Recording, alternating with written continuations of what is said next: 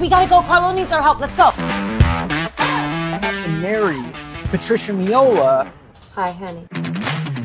And I gotta get her pregnant or we're all going to war. Is this right, or did I just wake up in Game of Thrones? Preferably his son. If you don't do this, the Miolas, they're gonna keep coming. They're gonna go after you. Jeez. Don't. God. They're gonna go after your friends. Daggers were my specialty. Of course, I was 14 years old. I was at the Y. And then they're gonna kill me.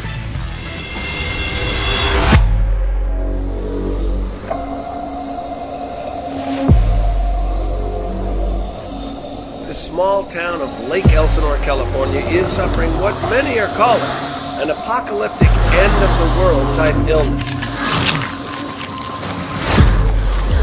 Oh.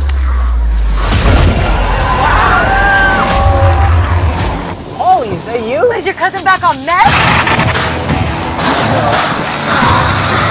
Are you guys seeing this? We are being chased by zombies! You are Such a double standard when you use the B word. Zombies. What a crazy, stupid day. Holy sh**! Whoa.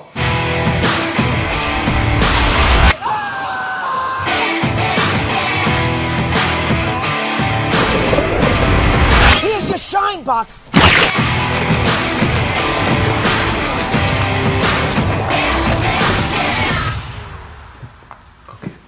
Down.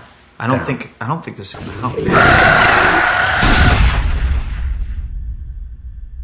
Hello everybody and welcome to the latest episode of Fresh Cuts. I'm your host, Mike, and with me as always it's Mr. Venom. How are you doing, Venom?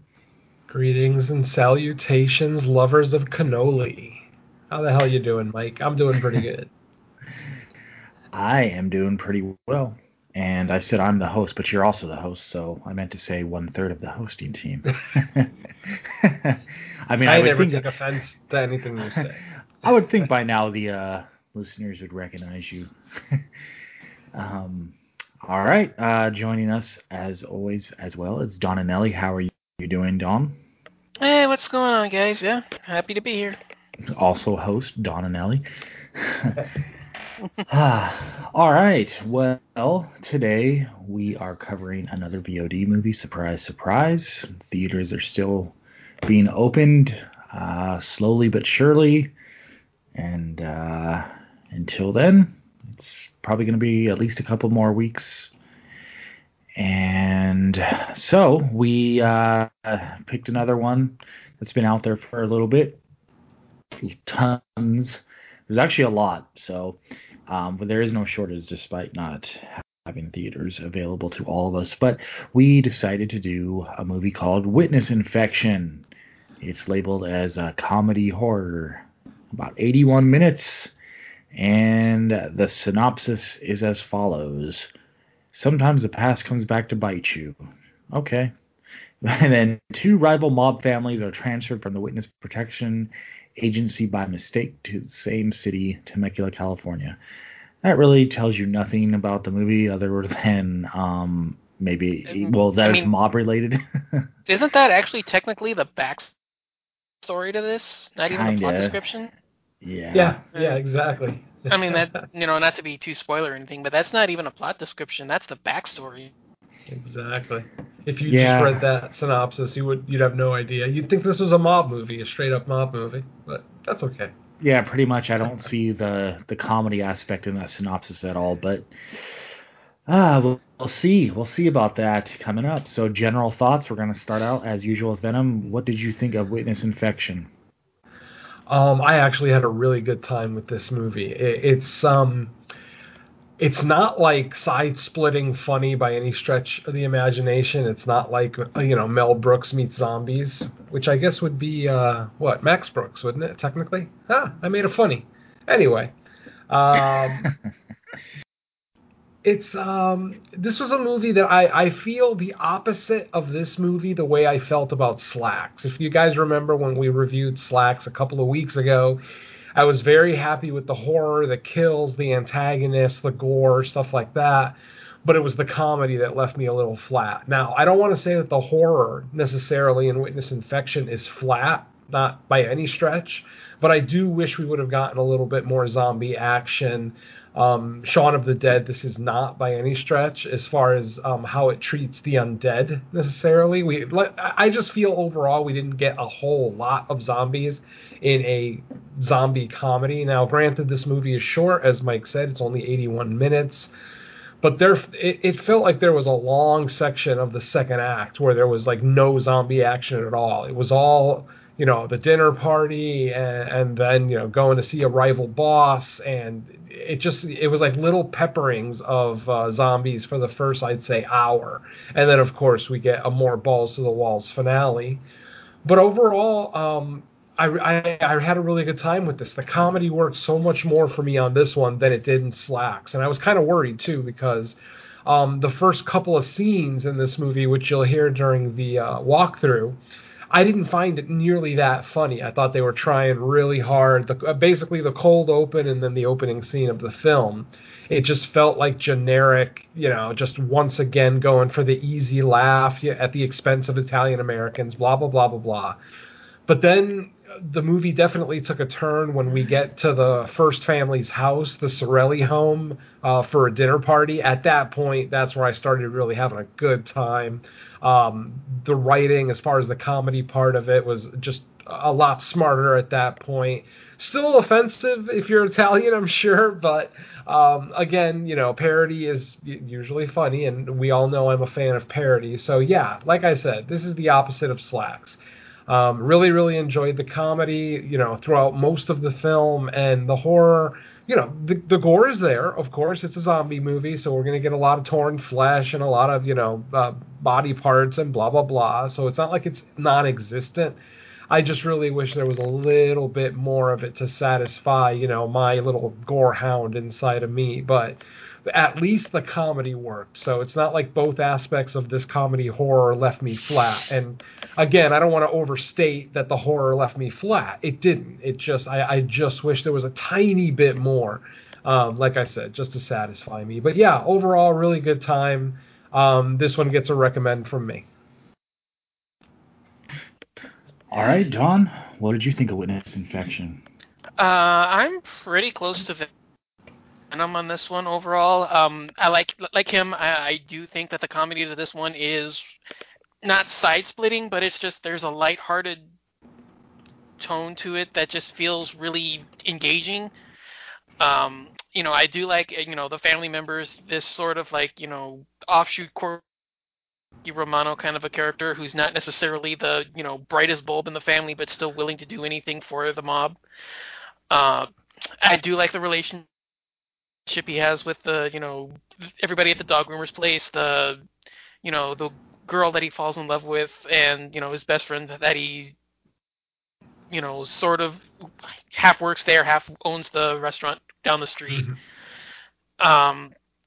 Yeah, like him, I'm not really that as invested in the horror aspects of this one. I mean, like he said, there's 2 or 3 zombie, horde swarming sequences, whatever you want to call it.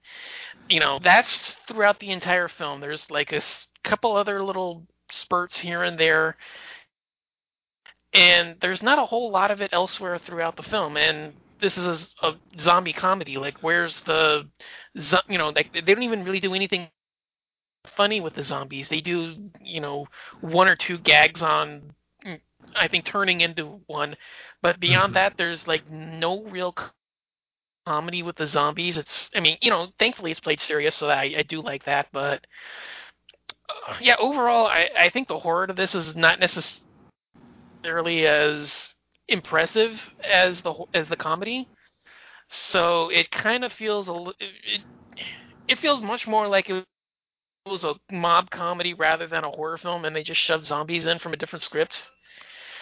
But I don't find that to be too detrimental. I don't find that to be too damaging, I guess you could say.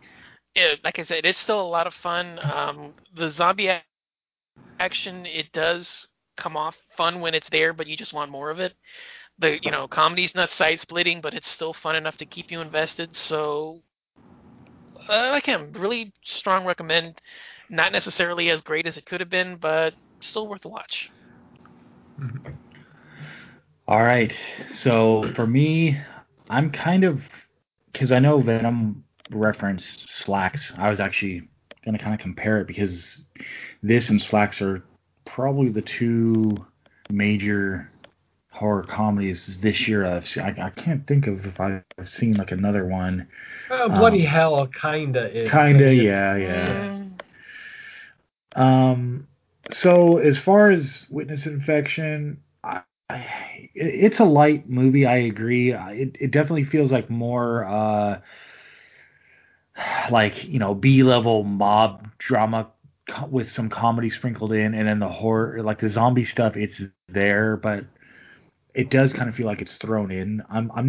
I personally like Slacks better than this one, just overall, but I think this movie's just kind of light fare. If you go into it not expecting, obviously, you're not getting Scorsese mafia here. You're getting like, a low budget, a lot of stereotypes. The writing is not quite as good. I do like the family aspect to all the characters. It's a very familiar situation, I guess, if you're any type of viewer of mafia or Italian mob stuff overall, whether it's TV shows or movies. So you'll kind of be familiar with, the setup of the situation, which I kind of read as a synopsis just because that's what was on IMDb. The zombie stuff we do get, there's some good, I think, practical makeup zombie effects, and there's some decent gore, but I do think that the horror sometimes feels like an afterthought. I mean, if this movie's gonna have a major criticism for me, I just feel like it doesn't do anything spectacular with comedy horrors or horror comedies. It's like if you get one of the two that really, really is excellent, you can kind of call it a wash and say, okay, it's good. But I don't know. To me, this movie, it wasn't great in either aspect. Probably the comedy, even though it was lighthearted, it was still probably done better. But it's an all right movie. I don't know. I feel like with a gimmick like this, I was going into it just hoping like it would be a little more over the top,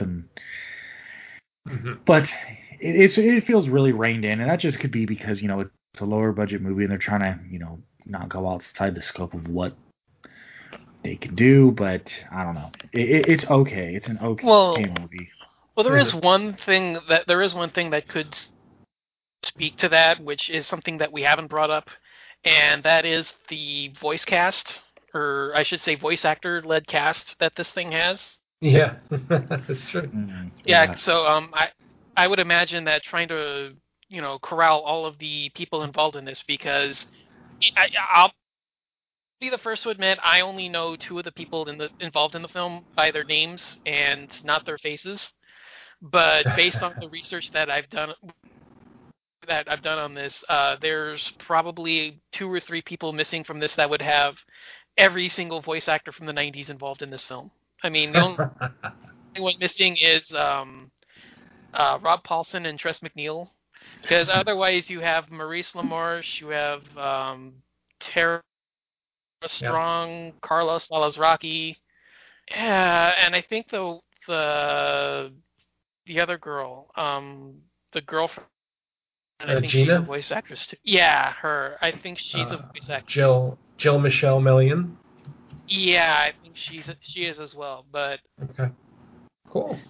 Yeah, Tara Strong I'm familiar with. I knew the name, but I didn't know anything that she's worked on. Oh yeah. She's done a lot of kids cartoons, and I'm a completely immature adult, so I watch a lot of the stuff that she does voices on. So yeah, and plus I've met her at a convention maybe 6 or 7 years ago at this point. So I recognized her right away as Mr. Sorelli's wife. Yeah, that was cool. But my point would have been, having all these people involved in the film, that probably would have taken up a lot of the budget to do all the wacky over the top stuff that they could have done. Yeah, exactly. Definitely. One of the bigger complaints that I have about the film is that we don't actually get any mob on mob action.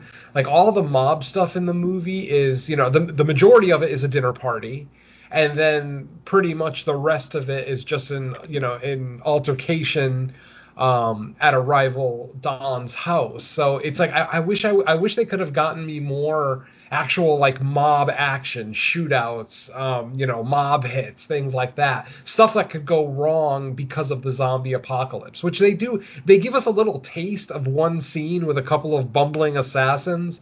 That actually I did find funny for whatever it's worth. It's very physical comedy, and it just kind of worked for me. But I just would have liked to have seen a little bit more mob stuff. And obviously, with a running time of an hour and 20 minutes, it seems like they could have easily just thrown a couple of minutes in there of give me a pre-zombie apocalypse mob scene where Mr. Sorelli and Mr. Miola are having like a major sit down or something. I don't know. Maybe I'm being stereotypical, but it's the kind of stuff I enjoy with these movies. Whereas I understand that the racial stereotyping of Italian Americans in this one is obviously over the top parody, but I still would have liked to have seen maybe a little bit more clever stuff done around the whole Italian, family versus Italian family thing. But like I said, it seems like they did okay in most, if not all, aspects of this film. It's just,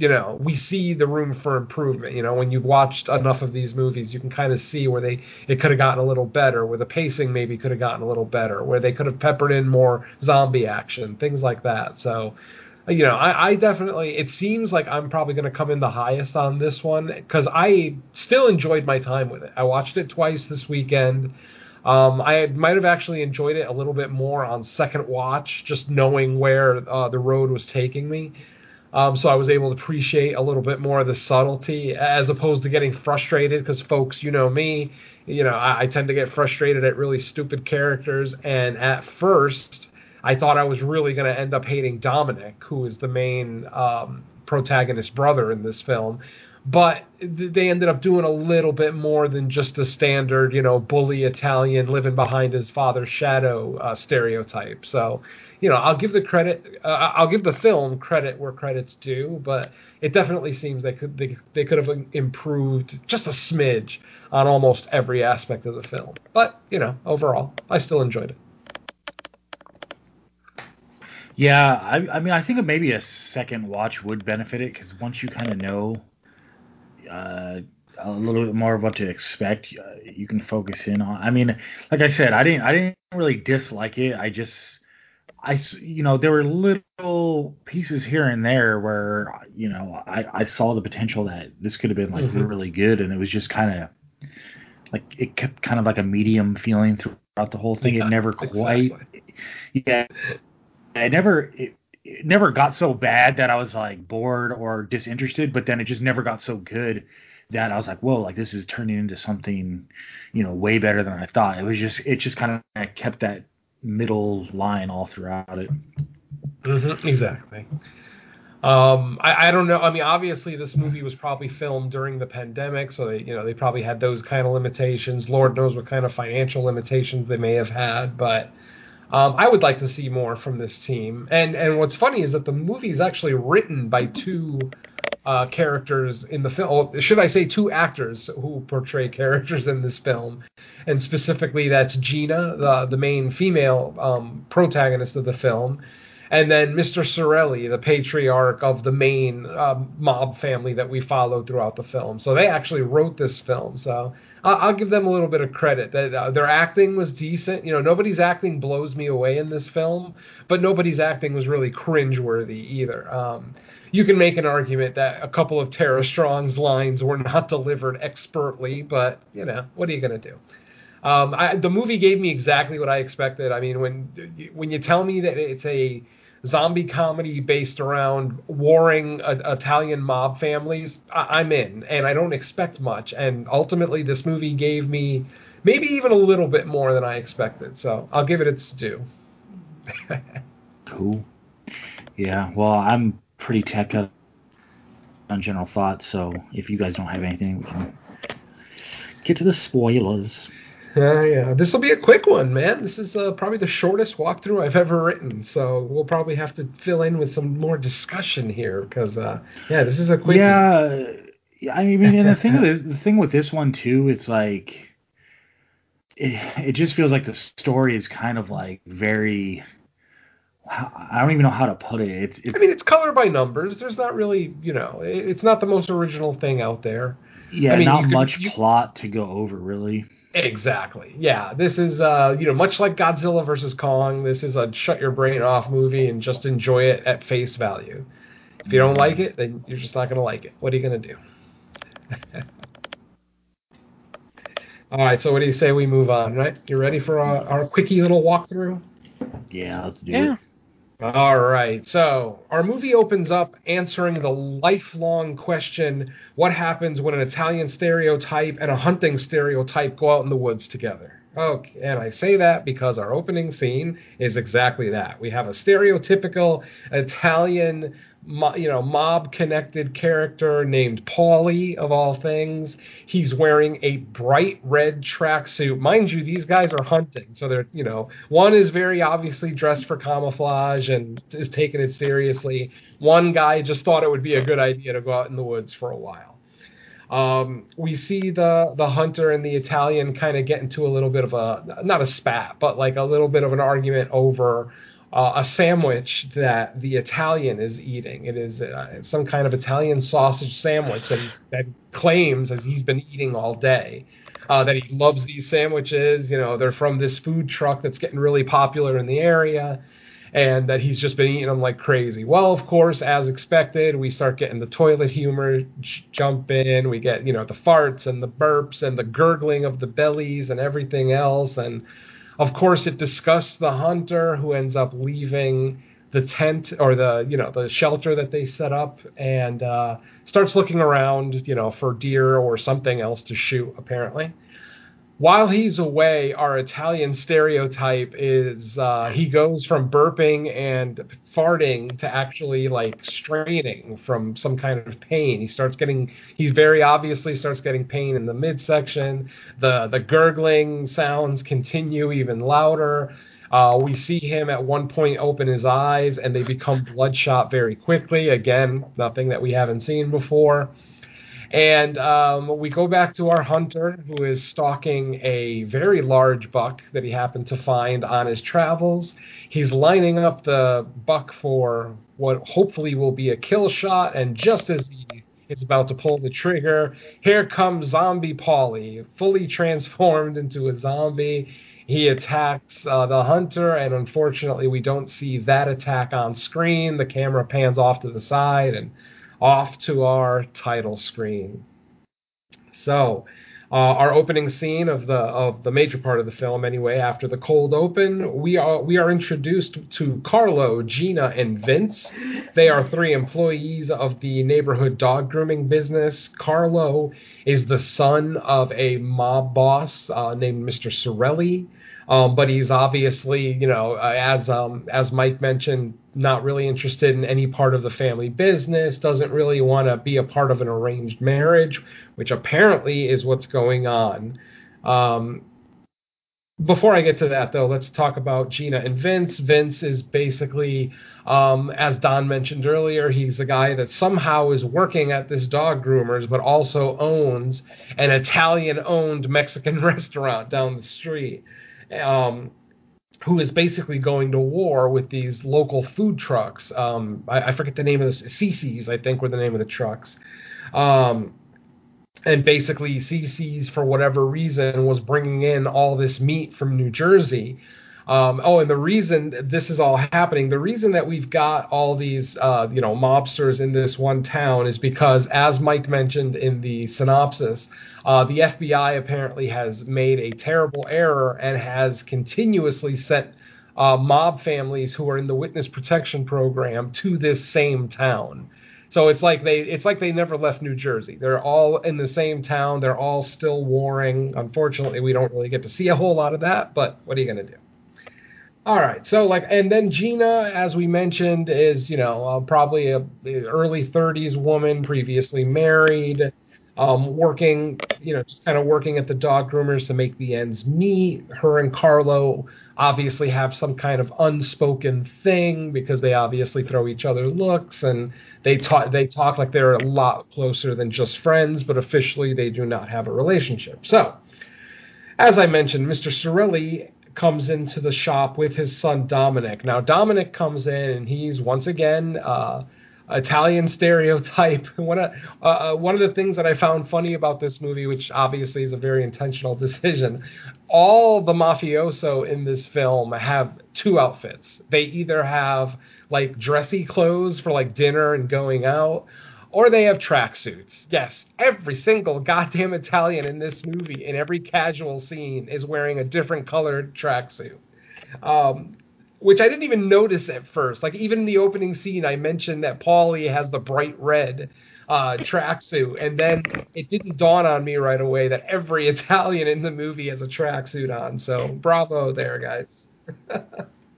Let's see. So, as I mentioned, Mr. Sorelli has come to speak to his son Carlo, who, like I said, doesn't want to be a part of the family. He lets him know that he needs him to come to the house tonight and propose to his rival's daughter. Mr. Miola is the rival of Mr. Sorelli, and they have decided to have their son and daughter get married and merge the families together. Now, what's funny is that the girl, Patricia Miola, is being forced to marry the younger son, Carlo, but she actually dated Dominic. Her and Dominic have actually been together, had a relationship. Dominic, of course, is the older brother. And did they actually say in the movie why Dominic can't marry her? I don't remember. He can't perform, I think. Oh, he can't give her a son. That's right. That was the whole point. To get the daughter pregnant. You're right. So poor Dominic. May your first son be a masculine son. Yeah, pretty much. Thank you, Vito. But yeah, awesome. So as I said, I have now been informed, Dominic can't perform, so Carlo has pretty much been drafted into this new position. Carlo obviously seems like he's against it, but at the same time, he understands the value of family and the bond that Italian families have, so he begrudgingly agrees and says, I'll meet you at home later, blah, blah, blah. So, as Carlo is on the way to his family's house, there's just a long montage of people eating sausages from this CC's Italian truck that's all over the city here. Just montages upon montages of people eating. So you're going to see people eating sausage throughout this entire movie. Sausage sandwiches, sausage on pasta, just sausages everywhere. Almost sounds like a male porn, but no, it's still a horror comedy.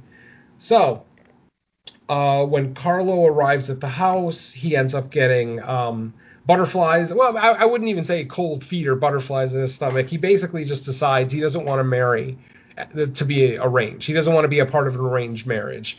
And he makes a scene at the family dinner. By the way, the family dinner is where I started to really get into the comedy here. It's not quite like the Nutty Professor type dinner scene, but it has its moments. And this was the scene where I actually started laughing out loud. Like I mentioned earlier, the first couple of scenes were a little frustrating more than anything. I thought I was just going to see the same old bullying Italians, blah, blah, blah. But no, they actually all turn out to be likable.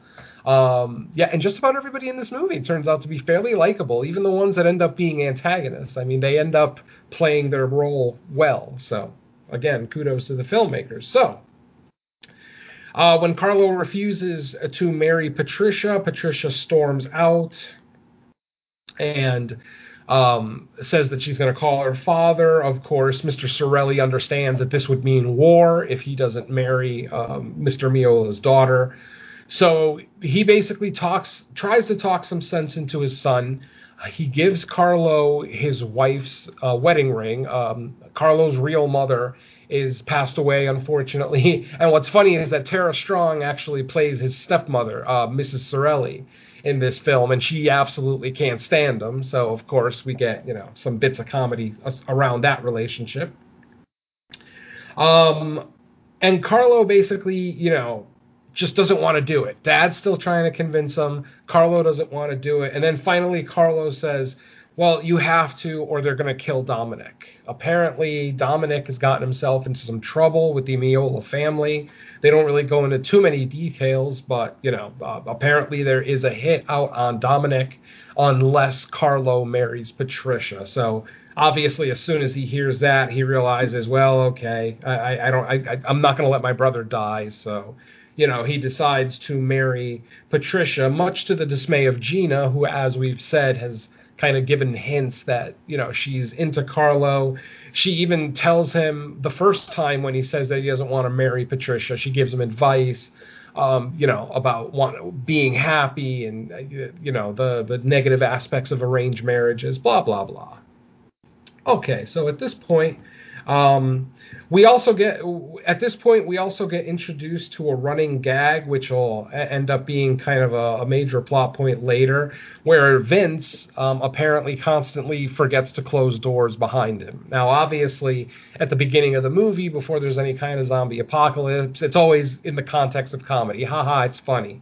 Obviously, remember that about Vince as the movie goes along. So, Carlo convinces Gina and Vince to go with him to Mr. Miola's house to try to explain that he just had cold feet and that he will marry Patricia. On the ride there, Gina basically, in so many words, admits to Vince that she's in love with him, blah, blah, blah. That starts them kind of, staring longingly at each other. Now, while they're driving to Mr. Miola's house, they're driving by multiple CC's Italian food trucks. And around every one of them, it literally looks like Dawn of the Dead. I mean, there are shambling zombies just kind of walking around all the CC's, because apparently, as we've all figured out by now, the sausages apparently are turning people into zombies. Now, these are a weird class of zombies. I know people are going to get into semantics. I don't care. It's a zombie movie. I don't really give a shit. But to be specific, these are not reanimated corpses. These people don't die and get back up. They eat these sausages. They are infected, and they turn into flesh-eating ghouls, which, it's definitely more the 28 days formula where, same thing with the rage virus. It didn't actually kill people. It turned them into monsters. So keep that in mind as I continue calling this a zombie film.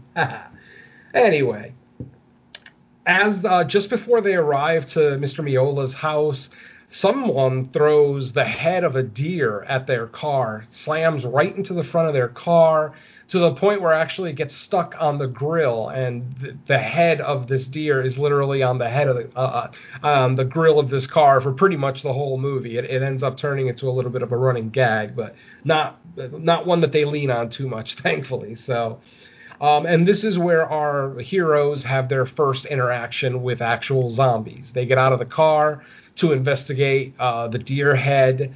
They realize that the rest of the body is missing, then that they couldn't have just run over the head.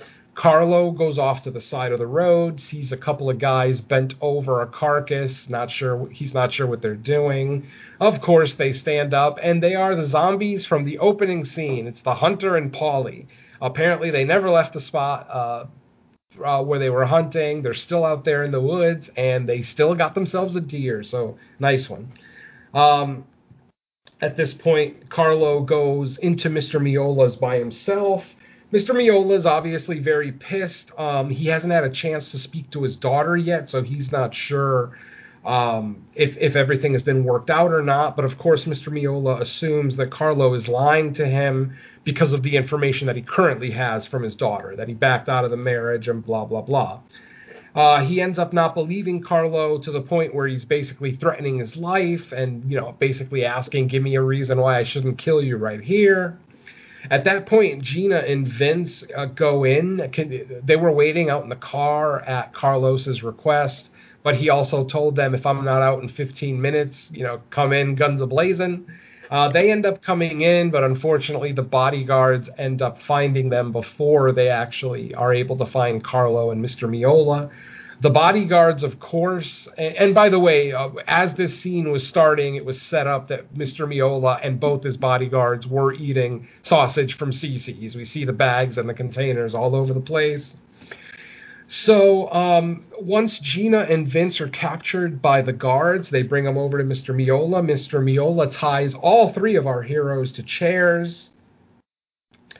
And as he's threatening the people in the chairs, telling them basically what's going to happen tonight, you are going to die this evening. We're going to throw your bodies in the lake, or, blah, blah, blah. At that moment, Mr. Miola's bodyguards attack him from behind. They obviously bite him and turn them fairly quickly. It doesn't seem like it takes long for these zombies. It's probably dependent on the amount of sausage that they eat, I would imagine, because like the more dainty women who maybe don't eat as much, it took them longer to turn. Whereas the big guys who had large portions, like the priest who had like multiple portions of sausage at the dinner at Mr. Sorelli's, those guys change a lot quicker. So that's my little theory for the movie. Anyway. Then we get the silly assassin scene that I was talking about earlier. We basically get a couple of assassins sitting in a car, and they're talking about what they were sent to do. And one of the assassins basically says to the other, well, Mr. Miola told me to send a message. And then they basically spend the next couple of minutes trying to figure out what send a message means, as in, should we kill everybody at the party? Should we kill everyone except for one person so that they can go out and communicate the message that we just left? They're literally going back and forth. They're obviously idiotic. They're big, tough-looking guys, but obviously not a whole lot going on upstairs. They end up loading their guns. They're both dressed like... like Vince and what's-his-face in Pulp Fiction, the black suits, black ties, very Reservoir Dogs as well. They end up, they're loading their guns in what looks like is about to be a badass shootout, but literally before the hitmen even get into Mr. Sorelli's house, they are attacked by a couple of little kid zombies outside, and apparently the little kid zombies take care of the assassins without issue, to the point where as soon as the assassins were attacked, they started screaming like little girls, and all of their machismo just went right out the window. So a little bit of comedy there. Not bad. I'll take it. All right, so at this point, our main three, Carlo, Vince, and Gina, are trying to find safe haven. They end up finding a bar that they usually frequent, but the door is locked. After an argument, they realize that that there's a spare key hidden right under the mat. They go ahead and walk into the place, and Vince is the last one to walk in. Yeah, remember that. As they're in the bar, they're looking around to see if anybody's left alive. They can't find anybody, so they start to pour themselves drinks. But as they pour their drinks, out comes... And this is the best I could think of. I don't know if you guys actually heard what this woman's name was. The best I could come up with was Rosetta Vengeance. Was that actually her name? Because in the credits, she just comes up as Rose. But this is like a made-up name. I think that was like the blaxploitation name she wanted to call herself based on like the fourth wall breaking monologue she gives. Oh, absolutely. Yeah, I just don't know if I got the name right. Yeah, I'm just saying, I think that was, because I know that was like the same thing I had, because I couldn't remember her other than just based on that speech she gives. Exactly, yeah, which she gives, basically when our three heroes break into this bar, Rose, her real name is Rose, but of course, like I said, she named herself Rosetta Vengeance because it is now the zombie apocalypse. She basically goes into a monologue about how she will not be the token black person in this story. It's such a meta moment, probably the most meta moment in this movie. She talks about how she will not be Dwayne Jones, she will not be Yaphet Kotto in Alien, and just listing like black actors from horror movies that didn't quite survive the whole film. And as she's spouting off all these references, Vince, who is an amateur filmmaker, he's just like giddy because he understands every single reference that she's making to the point where he's spitting out the movie as she's making them. So that, again, a cool little moment. They end up, Rose realizes that the three are not, trying to attack her or take over the bar or anything. So they sit down and have a couple of drinks. Unfortunately, Vince, of course, left the back door open when they came in. He forgot to close the damn door. And, of course, a bunch of zombies walk right into the wide open door. They go into the main room of the bar. They attack our heroes. Fortunately, our heroes are able to kill every single one of them, and all 4 of our heroes are able to get out of the bar. Our 3 main heroes end up saying goodbye to Rose and leaving. And basically what ends up happening, or what's happening at the same time at the Sorelli house is Patricia, who had earlier, been told by Carlo that he didn't want to marry her. Apparently she's been in the bathroom this whole time. At first, everyone thought that she was hiding, because of the heartbreak the quote-unquote heartbreak that she just felt. But apparently she actually has been in the bathroom getting sick. At one point, Dominic is able to talk his way into the bathroom, and they're both sitting there kind of reminiscing, and she's lamenting the fact that she can't find true love. Dominic is lamenting the fact that, he can't do anything for her because of his condition, blah, blah, blah. And, of course, Patricia ends up turning into a zombie right in front of him. She basically bends over to puke, and when she comes up from puking, she has fully transformed. At this point, Dominic tries to escape the bathroom. Unfortunately, he is bitten on the leg. He is bitten so hard on the leg that Patricia actually leaves a bunch of her teeth embedded in his leg. It actually looked pretty gnarly, so nice job there. Mr. Sorelli shoots zombie Patricia, and she falls right back into the chair. Let's see. So eventually, Carlo does arrive at the house. When he arrives, he sees his former fiancée dead in the chair, in the front room chair. But then he hears his father yelling for help. Carlo runs upstairs, and he sees that Dominic has trapped his father in the shower stall. But as soon as Dominic sees that, as soon as zombie Dominic sees that Carlo has entered the room, he changes his focus on him and attacks his brother. Unfortunately, Carlo was about to attack Dominic, but at that exact moment, Mr. Sorelli yells out, "Don't hurt my son!" Apparently not understanding that wasn't your son anymore. But what ended up happening was Dominic gets the better of Carlo. He's able to get, in MMA terms, he's able to get top position. He is on top of Carlo, about to bite him. But then Mr. Sorelli takes the toilet seat that apparently was yanked off the toilet during the scuffle, and he puts it around Dominic's neck and just starts pulling up, and it turns into a very painful looking kill, because eventually, after about, 5 to 10 seconds of pulling, Dominic's head and part of his spine comes right out of his head. And Mr. Sorelli falls backwards, and pretty much at that exact instant, literally as soon as he killed his own son, Mr. Sorelli succumbed to the virus.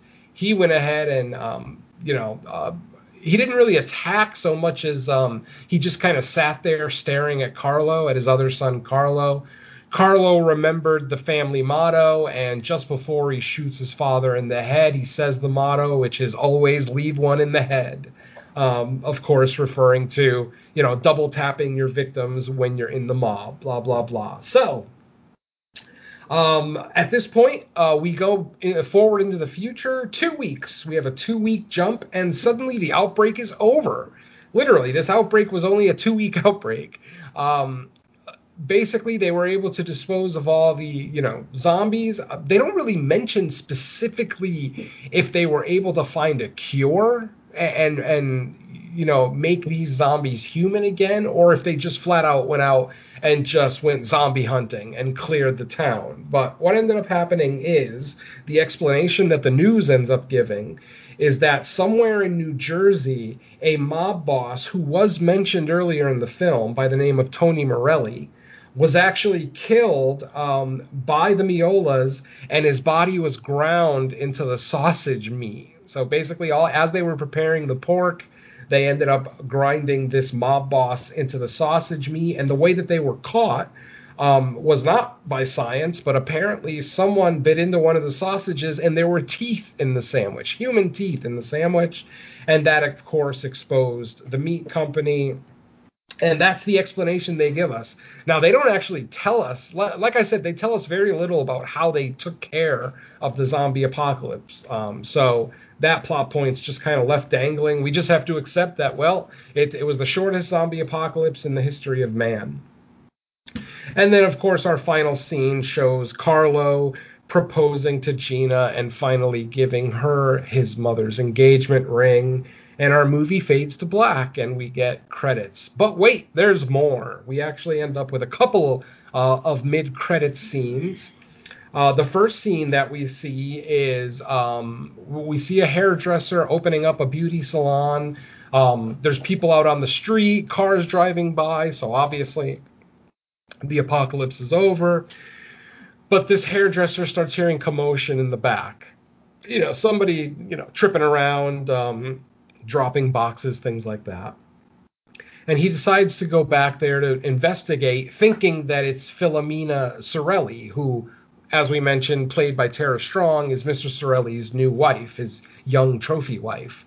The employee goes to the back. He walks into the women's bathroom, and he hears what, to anybody with half a brain, is very obviously a zombie struggling to get out of a toilet stall. But this guy, like a dumbass, decides to bend down and stick his head under the bottom. At that point, we get the confirmation that it is Mrs. Sorelli, who apparently has been stuck in this bathroom in this beauty salon for the last 2 weeks. Don't ask me the logic there because I can't figure it out, but whatever. We get the reveal that Philomena Sorelli is still alive as a zombie and is probably going to restart the zombie apocalypse all over again because she does attack and kill her employee. All right, and then we have one more tiny little, epitaph, if you will, during the mid-credits. And what we get is we get a shot of Mrs. Morelli. And this isn't a character that we saw in the movie, but we know who she is because of the dialogue that's going on next to her. Somebody actually calls her Mrs. Morelli. And don't forget, Tony Morelli was the mob boss that was ground up into the sausage. Someone says, "Hey, Mrs. Morelli, order up." And she hands someone a sausage sandwich, and she has, of course, that sly little grin on her face, like, maybe she ground somebody else into this sausage. And our movie fades to black, and that is Witness Infection 2021. I think they could have found someone better to be the woman at the end. The fact that we don't really see Mrs. Morelli, we know who she is because of the employee calling her that, but it's like, if you're not really paying close attention and you miss the name of the guy who got ground up into meat, then that ending basically makes no sense. But I'll accept it. Like I said, there's so many aspects of this movie that could have been improved upon, and the ending is definitely one of them. So there you go. A zombie movie with not a whole lot of zombie action, but at least we got some laughs here and there. I'll accept it. Yeah. I mean, like you said, there's really only like 2 or 3, maybe 4 scenes with zombies in it, so there's not a whole lot that you can do with them, especially with the running times. So, I mean, yeah, you could have, put some more in. You could have given, more in the bar. You could have done, something else with them along the way rather than just, shoehorning them around like 45 minutes into the film when they encounter the hunters from the very beginning. You could have added something more in between. But it's not like I'm, like really shitting on the film. I really had fun with it. And, it's a fun enough time that you don't really notice. It's only afterwards that you really realize it, so... Mm-hmm. Oh, yeah, definitely. As I was watching it, I was having a good time. Like I said, with horror comedies, the cringe factor is always very prevalent. And this time it totally worked. Not totally, as in it was the funniest thing I've seen. I already said that the first couple of scenes didn't really make me laugh all that much. Though on the second watch, they kind of did, only because I knew who everybody was now. So it actually did make me chuckle a little bit on the second watch. But, yeah. It's a cute little movie. I'm not even sure how I can put it. I mean, it's mildly enjoyable. It's got some fairly decent, though low budget, zombie effects. And then, the kind of dangling plot line at the end of how the hell did they get out of this hole? I mean, they figured out what caused the apocalypse, but no explanation whatsoever on how they cleared the city and made it livable again. So, especially in a 2-week span, it would have been nice to maybe see a little montage or something there. But again, it's got its shortcomings, but I'm willing to forgive them because I had a decent time with the movie. And I guess I'll leave it at that. Yeah, I mean, I honestly just don't have a lot to add just because I just don't think the movie's terribly eventful in what happens during it. There's just not a lot to talk about. And Don, I actually think you mentioned that when we were trying to pick our next movie. Yeah, I mean, a week ago, you were like, it's not bad. There just might not be a lot to talk about for it. Yeah, exactly. Yeah. That's exactly what I was saying. And I mean, who would have thought it? I was right. Everybody has their moments. But yeah, I mean, I totally agree. Fun movie. I don't know how often I'll return to it. I don't know that it's going to be anytime soon, but at least I walked away having a decent time.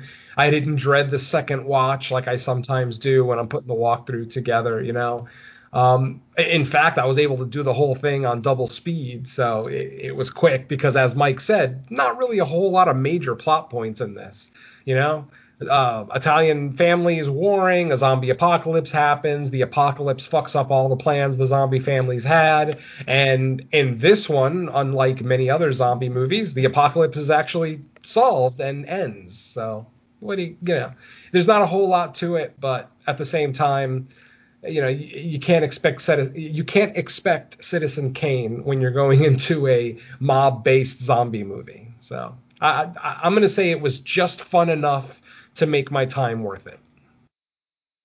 Yeah, for sure.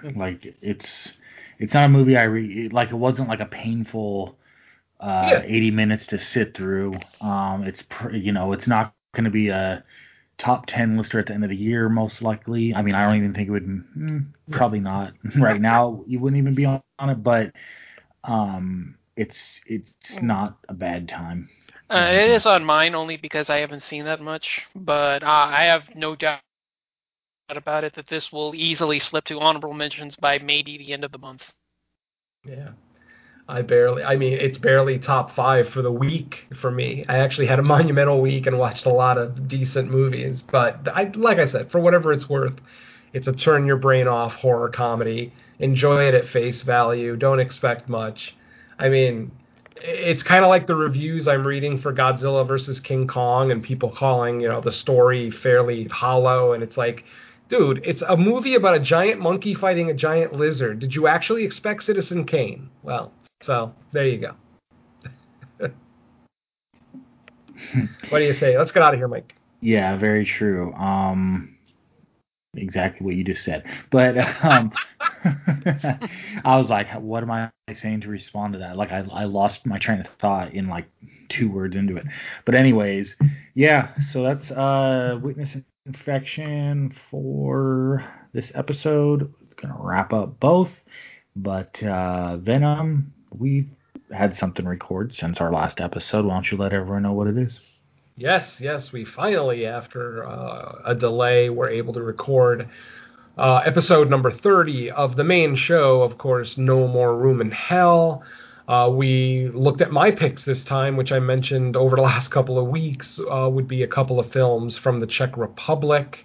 And as Mike mentioned, we recorded that episode this weekend, ended up having a very lively burning questions segment, I'm sure much to Mike's dismay, but it turns out I think it's going to end up being good listening. So I would imagine the episode will be available right around the same time this episode is available, since there's a lot less production involved with the Fresh Cuts episode. So I'd say look out for it. Of course, available on the Dark Discussions podcast network. As far as I go, most of my other shows are still basically just looking for dates that we can get the multitude of hosts together involved. Underwater Kaiju, we're hoping to get something recorded in early May, potentially late April if we can get, if the planets align for us. In the Mic of Madness, unfortunately, suffered yet another delay this week. Once again, the lovely Rebecca Reinhart is very busy with all her independent film projects, and as we speak, she's actually in Pittsburgh at a convention talking about her latest film, The Embalmers. So she's been very busy. So unfortunately, In the Mic of Madness has kind of taken a hit for it. But obviously, as soon as she's back and ready, we'll get a new episode out to everyone.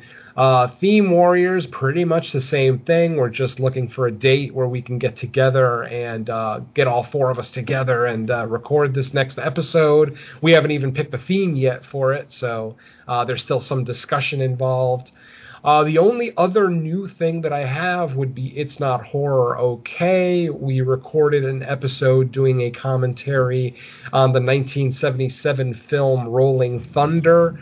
If anybody has ever seen that film, it is very depressing and not a very fun movie to do a commentary for. So if you are a fan of It's Not Horror Okay, please be very aware that it was hard to find stuff to be funny about when we're talking about, a movie where POWs are mistreated after they return home from the war, having to resort to crime, and just, it just breaks your heart left and right. So, be warned, it's not going to be the funniest episode ever, but still a great, great movie. It's a legitimately great drama. So even if you don't want to listen to the commentary and you're a fan, of those types of films, those late 70s dramas, I would highly recommend that one. And I think that's it for me, Mike.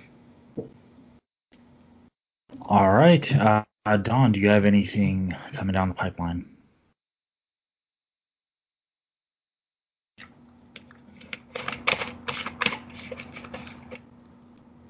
Nothing, Don? Don's got nothing. Are you? Yeah. No, I think I was. Yeah. No worries. Yeah. No, actually, just as soon as he called me, there was a call on the house line, so I was trying to wait for that to finish. But, yeah, sorry, awkward timing. But no, yeah, I have nothing else. Venom mentioned it. Underwater Kaiju is trying to come together for a date now that we've got something planned for that. Same with Graveyard Shit. We've got plans to do something, but we're just waiting on dates to get everything together. So, yeah, I'm basically just waiting around trying to get everybody's schedule as open as mine is. So. Cool. Yeah. As far as I go, it's basically what Venom just already said. And let's see, for the remainder of April, I think we are trying to put together a new episode of Theme Warriors, trying to figure out scheduling for that due to everyone having pretty busy weekends the rest of the way out. So if we can get that figured out, we'll be recording another episode of that. You already mentioned No More Room in Hell. Next one, besides the one that's already going to be releasing soon, the following one after that is probably early May. Yeah. And then as far as I go, I can't think of anything else. The guest spots I've done have been mentioned in past episodes, so if you didn't hear that episode, I was on 22 Shots for the Evil Dead franchise. Really fun. If you're interested in hearing about those movies again, I guess you can check that one out. I was actually on 22 Shots with Watson. He was on there too. So yeah, that's gonna do it for me. Venom. Is there something else coming out in the theater this week that's horror that you'll end up seeing by chance? I don't remember, no, because Mortal Kombat was supposed to come out this week, but they postponed it a week, so it's now the 23rd. Not that that really has any bearing on this show. Unless it turns out to be the most violent thing I've ever seen, then we might... Is there a reason for that? Did they state I have why? no idea. Yeah, because it was going to open the 16th, which was the day before my birthday, which would have been perfect. But for no real reason, they postponed it another week. Don't know why, but it's still the same old thing. What's that? I know why. it's because I'm getting my second COVID shot on the 15th, and they're like, man, what if he's not feeling very good on the next day? We don't want to watch it with a fever, so. Yeah, nut up. I mean, there might be other reasons too, but I'm sure they factored that in. I've been to the theater multiple times. I haven't even gotten my first shot yet, so fuck it. Anyway, I don't think, to my knowledge, I don't think there's anything opening in the theaters. It seems like The Power, a recent release on Shudder, is getting a lot of good press. I'm trying to avoid reading that press, but from the little bits that I've accidentally caught, it seems like a lot of people are giving it a lot of praise. So that seems like the obvious choice. You know, we love our Shudder movies here, unless something else pops up. But nothing else comes to mind right now. All right. Well, in that case, looks like we might be VOD for another couple of weeks. But theaters, like Venom already stated, he's back at the theater. And then for me, it's coming up hot in a few weeks, May 7th. So I'm looking forward to seeing something. At this point, I frankly don't like. I'll even go just to see even any genre, really. Not that I only watch horror in the theater anyway. But yeah, I'm kind of itching to go. And yeah, that's basically what I've been doing. I'm going to see something pretty much every weekend, since there wasn't anything even remotely horror last week other than The Unholy. I went and saw that Nobody movie and had an absolute blast. So much fun. I mean, I've heard such great things about it.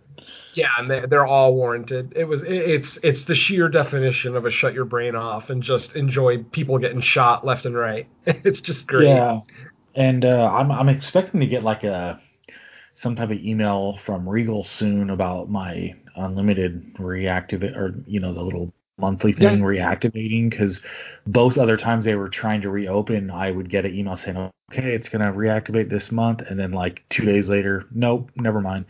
So AMC gave me a free month of their A-list for a thank you for sticking around, I guess. So. Yeah, they might do that. And I know initially when everything closed down, they ended up not, because like I think it was like in the middle of a month, so like they're like, okay, we're not going to charge for the month because you guys basically only got a half a month out of it. But this is over a year ago now, so I don't know exactly what they're gonna do once it reactivates. But I know for sure it said once at least they're being kind and saying whatever theater you designate as like your home theater, they'll wait for that specific theater open before they start reactivating your subscription. They're not going to pull like that. Well, hey, there's a Regal 45 minutes from you. That's technically your city, quote unquote. Nice.